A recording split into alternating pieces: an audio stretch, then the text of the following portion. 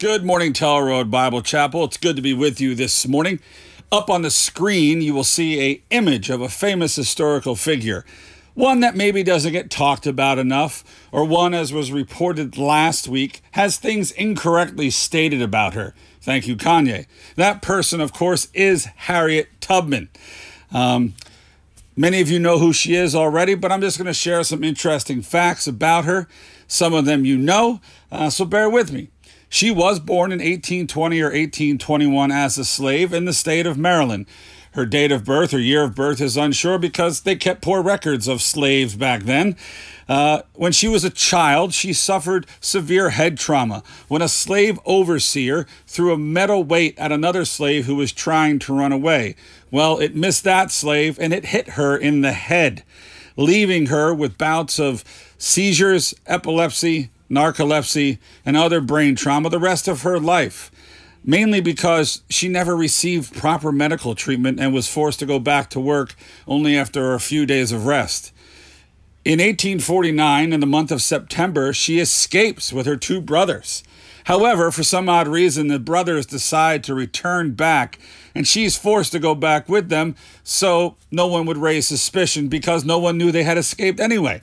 A few months later, she escapes again, this time by herself, using the Underground Railroad to reach the city of Philadelphia. There was a bounty of about $300 out for her capture and return, and the cool thing is, she knew to escape on a Saturday evening because it wouldn't get reported in the papers until Monday because no papers were printed on Sunday. She would then repeatedly go back to help other slaves escape, mainly many of her family members.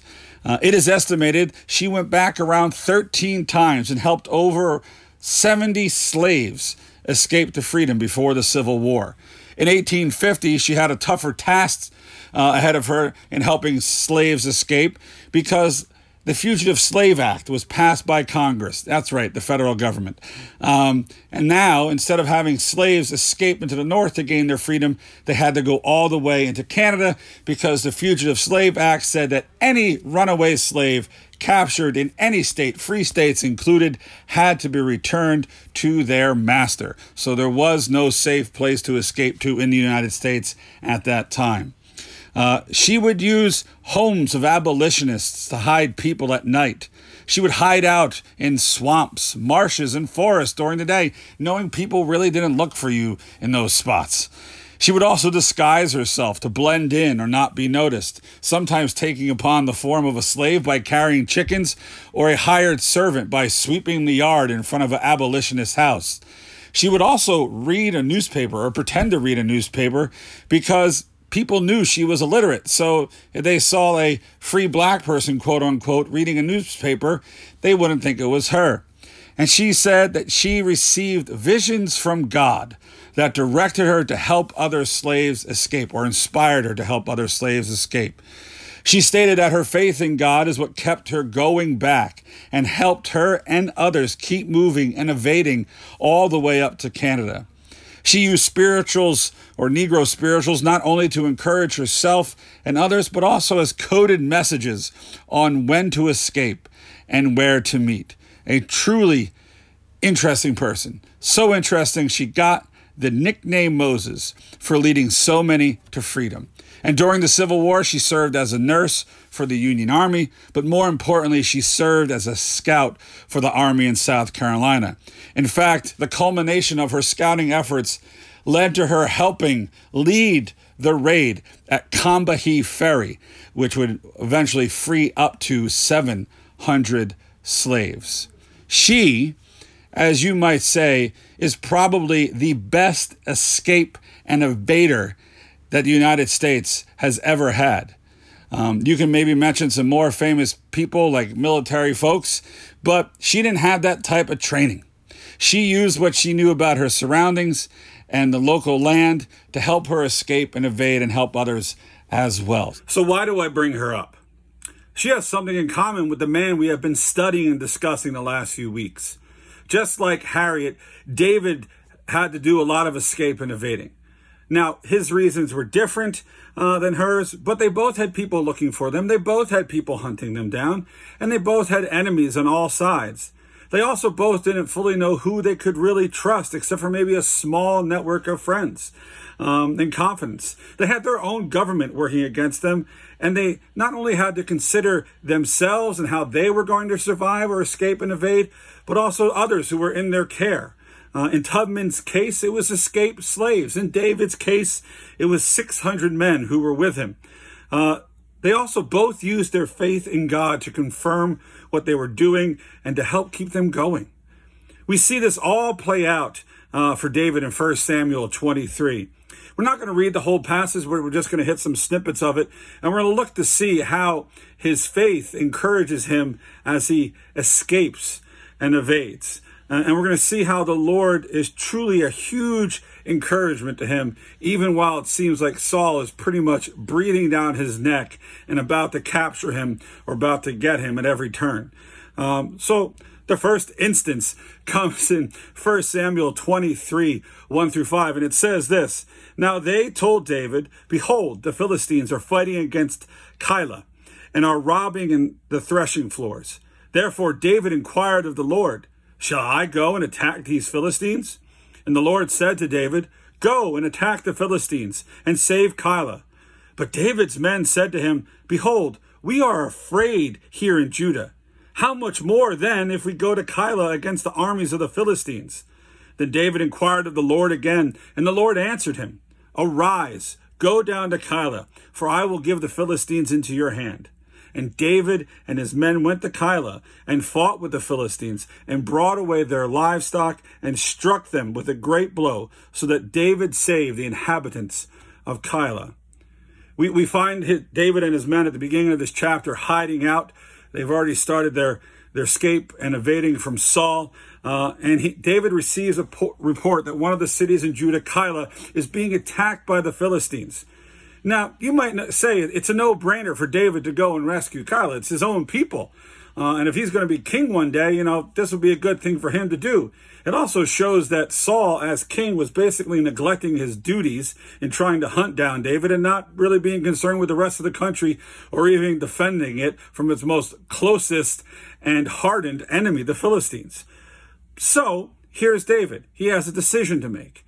And what does he do? He inquires of the Lord. Yes, these are different circumstances. Yes, he's really not fighting for Saul, but he is fighting for the Lord. He is fighting for Judah. He is fighting for the people. So he inquires of the Lord. And the Lord says, yeah, get up, go, and attack them. Now, David was probably all ready to go, but as we see, his men are just a little hesitant. They're a small group. They're only 600. Now, yes, that's kind of big if you're like according to a few people, according to a handful of people. But 600 people in comparison to maybe the whole Philistine army or the rest of the whole army of Judah is quite small. I mean, David's basically working with what we would call a modern day battalion, something that's made up of about 4 companies if you go by the army standard. So he's only got a battalion, and now they're going up against this force that could be 3, 4, 10 times the size of them. So his men are a little hesitant, and they're saying basically, hey, not only are we hunted here in Judah, we have Saul to contend with coming after us and trying to capture us. But now we have to go up and contend with an enemy, our mortal enemy, who really hates us and is really looking to do us harm, especially after David, you whooped Goliath and, sent them running in panic. So might not be the best thing, David. But once again, David inquires of the Lord. And the Lord says, this time, a little bit different answer, that he will give them into their hand. So basically, the Lord is saying, go and fight and deliver Keilah because I have given them into your hand. That is great encouragement. Not only just go and attack them, but guess what? The battle's already won, guys. Go ahead. Go and rescue Keilah. And so we see, as they go and they fight and they do deliver them, we see that David's faith right here off the bat, and this is the first point of what we see in this chapter, David's faith in the Lord is there in his decision making. He knows he has to make many decisions, pre-king and as king. But he definitely inquires of the Lord. He definitely makes sure to include the Lord in his decision making. He has realized that he can't make any of these decisions by himself. His men are in no real position to help him make these decisions. As we see, they're pretty much going to say no at every turn when it comes to dangerous endeavors like this. So he really knows that the Lord is his only source of counsel. So he asked the Lord to help with this difficult situation. The Lord says, go and attack. And when the men complain out of fear, David responds by asking again, and the Lord again gives an answer, but this time it's even more affirmative. Deliver them into your hands. That's strong, like, hey, the battle's already won. So David knew he had this hard choice to make. And it was a hard time to make it. We know a lot of times we get hard choices in our lives, and they always seem to come up at the wrong time when we're already dealing with 100 different things, or life's just really treating us like dirt and got us down. And we get these decisions that we have to make, and they seem overwhelming. And that's where David finds himself. But David still inquires of the Lord. And we see that David knew he had this hard choice, but he knew he couldn't do it on his own. So he sought the Lord for guidance, and the Lord didn't let him down. And that's truly how our faith can be encouraged. When we come to the Lord, we know he's going to respond to us. We know he's going to give an answer. And that should encourage us to go to him all the more with whatever we're facing, good or bad. And so we need to remember that in hard times, we're not alone in our decision making. We are not the sole proprietor of our decisions. We don't have to think about it, think of a resolution, do it on our own. We're not alone in this process. We can seek the Lord to help us, just like David did to help him. And he will give us the insight and wisdom, and then we go act on it. Like when the Lord gave David the answer, David did not hesitate. They went up and they went and attacked the Philistines at Keilah, and they delivered them, and they brought back all the livestock from the Philistines, or all the livestock that the Philistines had stolen, and returned it to the people. And they received a great victory because of their trust in the Lord, and because they acted on that faith. They acted on the trust. They acted on the Lord and his answer. They didn't wait for some deeper meeting or for some more spiritual, understanding. They said, okay, this is what the Lord wants us to do. Let's go do it. And they did. And we saw what happened. David confirms this a lot as he writes the Psalms, how he's thinking and how the Lord works and how the Lord responds to him and what it means to him. And we see in Psalm 27, 7-9, David writes this: "Hear, O Lord, when I cry aloud. Be gracious to me and answer me. You have said, seek my face. My heart says to you, your face, Lord, do I seek. Hide not your face from me. Turn not your servant away in anger. O you who have been my help. Cast me not off. Forsake me not, O God of my salvation."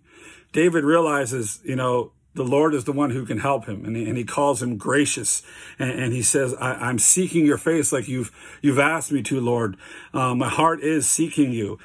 So don't hide your face from me. Don't turn away in anger. But Lord, you who have been my help, please help me now. Don't forsake me. You are the God of my salvation. You are the God who helps me.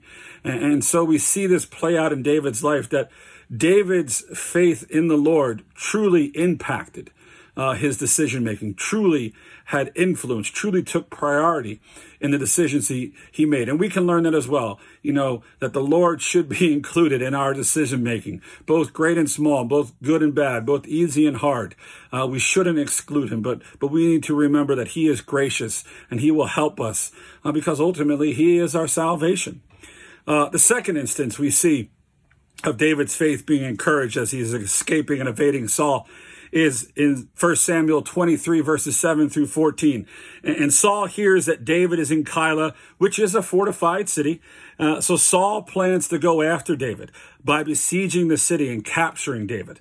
But David hears of this, and this is what he does in verses 10-13. It says this: David said, O Lord, the God of Israel, your servant has surely heard that Saul seeks to come to Keilah to destroy the city on my account. Will the men of Keilah surrender me into his hand? Will Saul come down as your servant has heard? O Lord, the God of Israel, please tell your servant. And the Lord said, he will come down.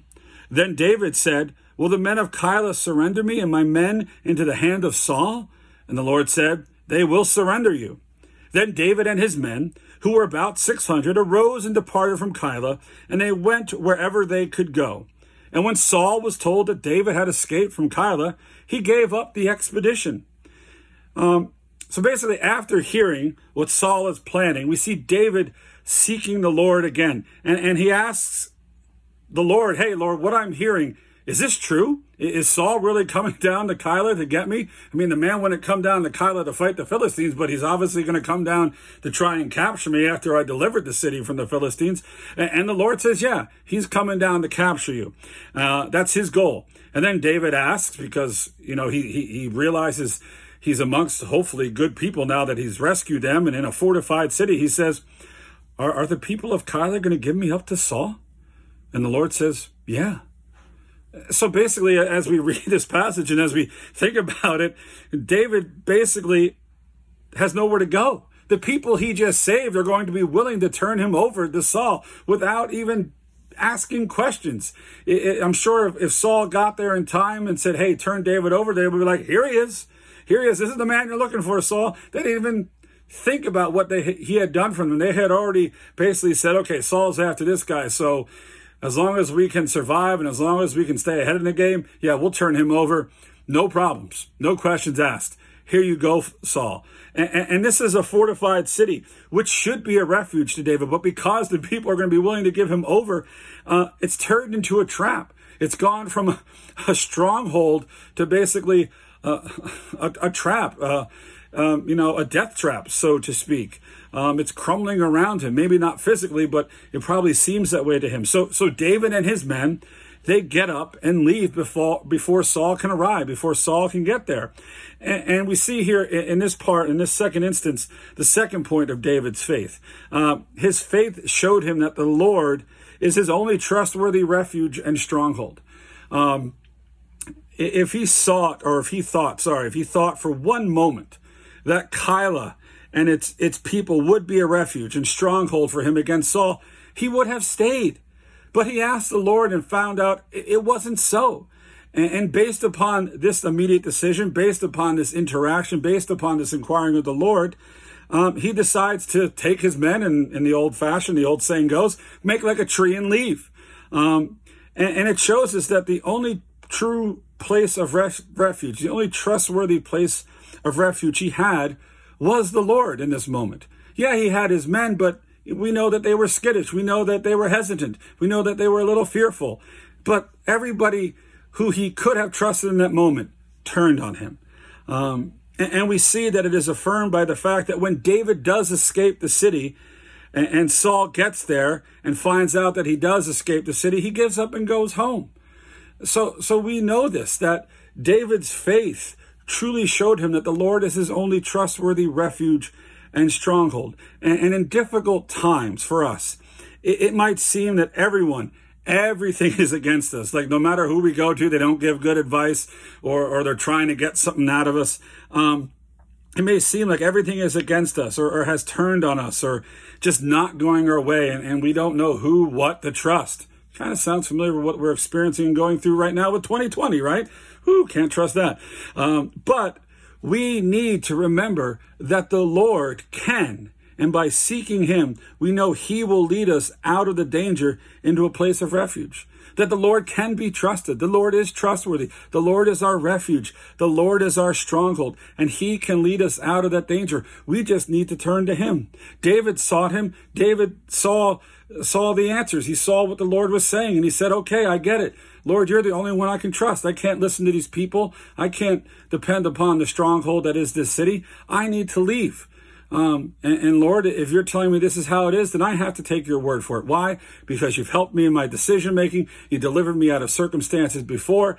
And here I am in dire need of help. And you are right there for me. You're the only one who seems like he's right there for me. So we can take comfort in that. We can take comfort in that, especially when we read the words that David wrote in Psalm 31, verses 1 through 4, which say this: In you, O Lord, do I take refuge. Let me never be put to shame. In your righteousness, deliver me. Incline your ear to me. Rescue me speedily. Be a rock of refuge for me, a strong fortress to save me. For you are my rock and my fortress, and for your name's sake, you lead me and guide me. You take me out of the net they have hidden for me, for you are my refuge. It's a beautiful psalm that goes with what David's experiencing. And you see that he is the rock of refuge. A strong fortress is the Lord to save David, as he writes there. And also he says, that you lead me and guide me. You take me out of the net they have hidden for me. Basically, you pull me out of the place that's going to turn me over to Saul, because you are truly my refuge. You are the one that I can truly trust. You are the one who will really help me. You are the one who is looking out for me and wants to do good to me. So we need to remember that even when everything seems to be against us, the Lord is our refuge, is our stronghold, and we can trust him 100% of the time, just like David did. Even when those people who are even close to us don't seem like they're helping or don't seem like they are looking out for our own good. The Lord always is. The Lord always is. He is our rock. He is our righteousness. He is the one who will deliver us. He is our refuge. So the third and final instance we see of David's faith working out in escaping and evading Saul comes in 1 Samuel 23, verses 15 through 29. And here we see Saul is starting to turn up the effort of hunting down and capturing David.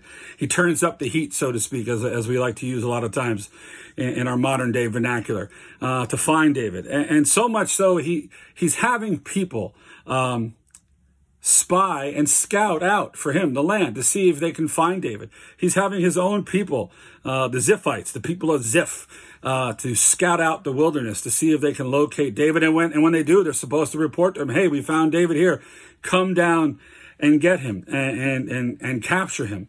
And the Lord uses this moment to boost David's faith and not be fearful. And he uses a friend. He uses Jonathan to do that. And we see in verses 15 through 17 and 24 through 29 where it says this, how that all plays out. Verse 15, it says, David saw that Saul had come out to seek his life. David was in the wilderness of Ziph at Horish. And Jonathan, Saul's son, rose and went to David at Horish and strengthened his hand in God. And he said to him, do not fear, for the hand of Saul my father shall not find you. You shall be king over Israel, and I shall be next to you. Saul my father also knows this. And the two of them made a covenant before the Lord. David remained at Horish, and Jonathan went home. And skipping down to verse 24, the second half, it says this, now David and his men were in the wilderness of Maon, in the Arabah, to the south of Jeshimon. And Saul and his men went to seek him. And David was told. So he went down to the rock and lived in the wilderness of Maon. And when Saul heard it, he pursued after David in the wilderness of Maon. And Saul went on one side of the mountain, and David and his men on the other side of the mountain. And David was hurrying to get away from Saul. And as Saul and his men were closing in on David and his men to capture them, a messenger came to Saul saying, hurry and come, for the Philistines have made a raid against the land. So Saul returned from pursuing after David and went against the Philistines. Therefore, that place was called the Rock of Escape. And David went up from there and lived in the strongholds of En-gedi.